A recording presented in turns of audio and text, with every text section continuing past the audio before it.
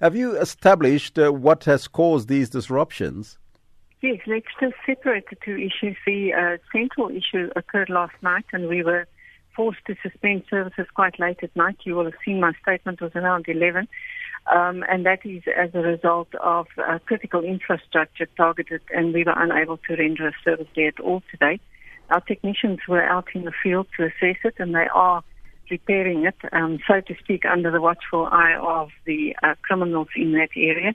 So we are busy engaging with the police at a very high level to make sure that we can protect that infrastructure to be able to run a service tomorrow. The northern issue that you refer to is something completely separate. That was an hour where we were unable to render services, and that was relatively quickly fixed, and we were able to continue with our service there.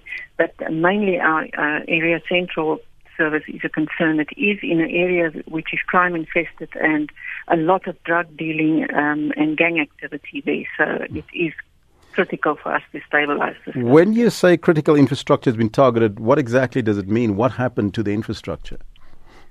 Well, they obviously, the socioeconomic conditions there makes it very conducive for the drug lords to use people from the community to pilfer copper.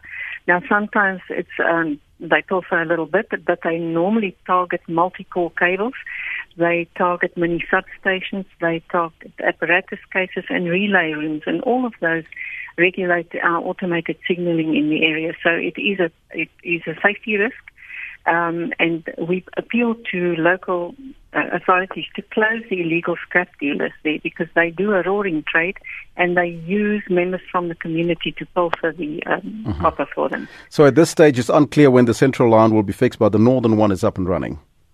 Northern one is up and running, and if all goes well, then we should be operating trains in the central area tomorrow morning. But this afternoon, our guys are still putting the finishing touches to it and making sure, very importantly, that we can secure it overnight. Rihanna Scott, thank you so much for your time.